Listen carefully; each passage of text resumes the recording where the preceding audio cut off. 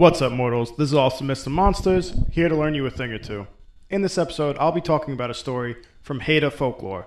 The Haina are the native people living on the chain of islands off the northwest coast of Canada that we all know as the Queen Charlotte Islands because of colonialism. This is a story of the bear mother and the founding of the bear family. It all started with a spoiled chief's daughter. During the time of harvest, class and rank were largely put aside, and everyone was expected to help. So you got this privileged girl, half-heartedly picking salmon berries, just kind of daydreaming about other things. She heard her parents discussing finding her a husband, and was excited about her rise in station by being the wife of a powerful man.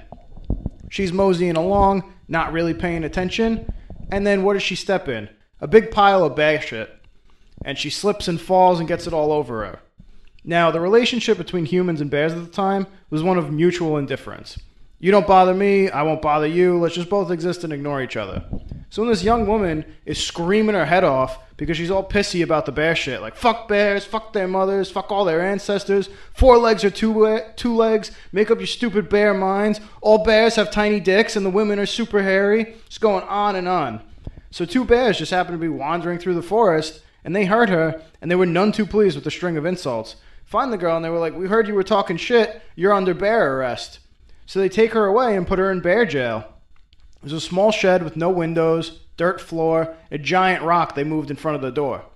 She was upset being in jail because it's terrible, so she curled up on the floor and started crying. That's when a small squeaky voice spoke to her. She's like, hey, you shouldn't be crying. It's not going to help. You're in deep shit, mostly due to your own fault because you're terrible, but let's try and work on a plan anyway. The girl was just like, whoa, who the fuck are you? A small figure came closer to her in the shadows and told her, my name is Gaganjat, but you can call me Mouse Woman, which is good because I'll never be able to say that name again. Then Mouse Woman asked for some mountain goat tallow, which she knew young girls always had with them because they rubbed it on their face or something. Young woman obliged and handed it over. Now that Mouse Woman was satisfied, she tried to explain the situation the young woman was in. She told her that she's in deep, deep trouble. There's no telling what the bears would do to her, since they didn't really have any experience with human prisoners. Maybe they would kill her, maybe they would eat her, maybe they would make her a slave and work her too hard, which would kill her. Basically, there was a lot of ways for her to end up dead. Mouse Woman tells her that she has a plan, though, to help. And it starts with the young woman's copper bracelet. Now, copper was a sacred metal among the bears and humans, so she was clearly someone important for having one. Mouse Woman had told her break it in half. The girl tried to protest, claiming that she would lose status if it were broken, and she was given it because she got her period or something. Which Mouse Woman pointed out that she would have no status as a slave or a corpse, and also that's a weird tradition. This was a good point that even the young woman had to concede. So Mouse Woman let her know of her plan. The young woman had to break the copper bracelet, let the bears know that she had to take a dump, quickly and discreetly bury her poop in a hole, and leave a piece of the bracelet where there should be her poop. Now, I don't know why this plan required her to actually take a shit. If you're going to pretend to pop out some copper, seems like several extra added steps to go through the trouble of burying your actual feces. But she goes through with it, and the bear guards were astounded. They ran to the bear chief, tell him, and he called the bear council. There were great bear debates about what this could possibly mean. Who is this girl that shits out the sacred metal? Bear chief wasn't convinced, though, told the bear guards to watch her really, really closely. So the same thing happens. The girl's like, yo, let me out, I gotta take a dump. Then she hides her poop, drops the second half of the copper bracelet, and goes back to the shed. The bear chief was completely convinced at this point, which is really lucky for her because she had no more pieces left. Good thing it only took 2 times to convince all the bears that she had a holy sphincter.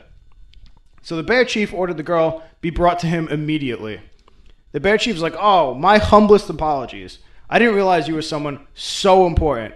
I mean, anyone that pushes copper out of their butthole must be of the highest status and not just have a really weird diet. Also, if you put both your poops together, you get a bracelet, and that's not suspicious in the slightest. It's actually amazing. Please, whatever you want from us, just ask, and it will be granted. The girl tells him that all she really wants at this point is to go home because she's been in fucking bear jail. The bear chief is like, yes, of course, but please accept these bear gifts first. So a bear parade of bears bringing out the bear gifts, and they bring out bowls and spoons and a very big and very soft bear skin. Now, we all know that this girl is just all about stuff. People stuff, bear stuff, doesn't matter. She likes owning stuff. So she's getting more and more excited about each gift that's coming out. She puts the big bear skin on. There's a sudden change in her perception. Instead of seeing the bears as a bunch of monsters or animals, she starts to really see the bears and their differences. Some are young or old. She can tell the difference between like male and female. And some of the bears are kind of sexy. She noticed a particular bear sitting by the chief and was like, whoa, why do I want to fuck that bear? The bear chief mentioned how this totally fuckable bear was his nephew who would eventually inherit his wealth and title, but he hasn't been able to find a wife yet. Maybe the girl who could shit copper would be his new wife. What a power couple. Bear chief and the sacred butthole.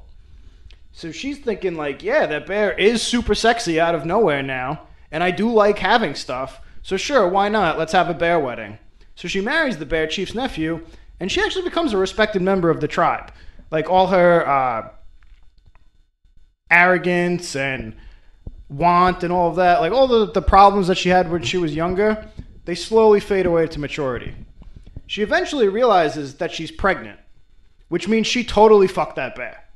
She gives birth to 2 very much bear twins. They're not at all human. You can't tell that they're half human at all. She's happy with her bear family, but this is mythology, so of course it doesn't last. One day, the bears hear the barks of hunting dogs. The woman recognizes that these dogs belong to her brothers, somehow. Why they waited so long to come find her is beyond me. Like, she had enough time to figure out the intricacies of having sex with a bear to the point where it got her pregnant, and then 9 months passed and she gave birth to more bears. So the nephew takes this news to the bear chief, and he calls the council of bear elders to make a bear decision. The bear council decides to exile the woman and her family for fear of bringing the wrath of the human tribes.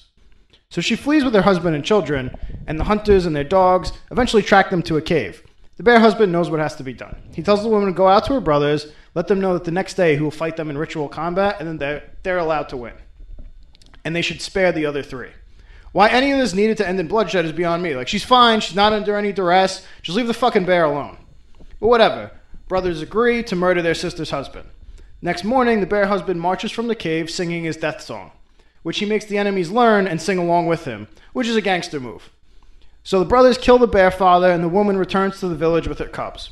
The twins, being bears, decide that they like life better in the bear village where they can be bears because they're fucking bears. So they leave their mother to return to their great uncle. The woman eventually remarries and has several human children who go on to start the bear tribe of the Haina people. Because you should always name your new family after the last dude you banged. So while the bear tribe exists, they do still hunt bears, but they do it with like reverence and appreciation, and they sing the death song of the husband bear from generations ago. There's a story of the bear mother, how she came to have sex with a bear. I don't know what the deal is with Canadians and banging bears. There's a novel called Bear, which is about exactly that, and it's won Canadian literary awards. Like, it appeared on lists titled Books That Make You Proud to Be a Canadian, and has been called the best Canadian novel of all time. So, take that as you will. I take it as all Canadians want to fuck bears. That's it for the episode. If you enjoyed, please like and subscribe. Maybe tell a friend. I also have an Instagram at Awesome Myths and Monsters where I post dank mythology memes, and a Twitter at MythOTD where I also post about myths because, that's my jam.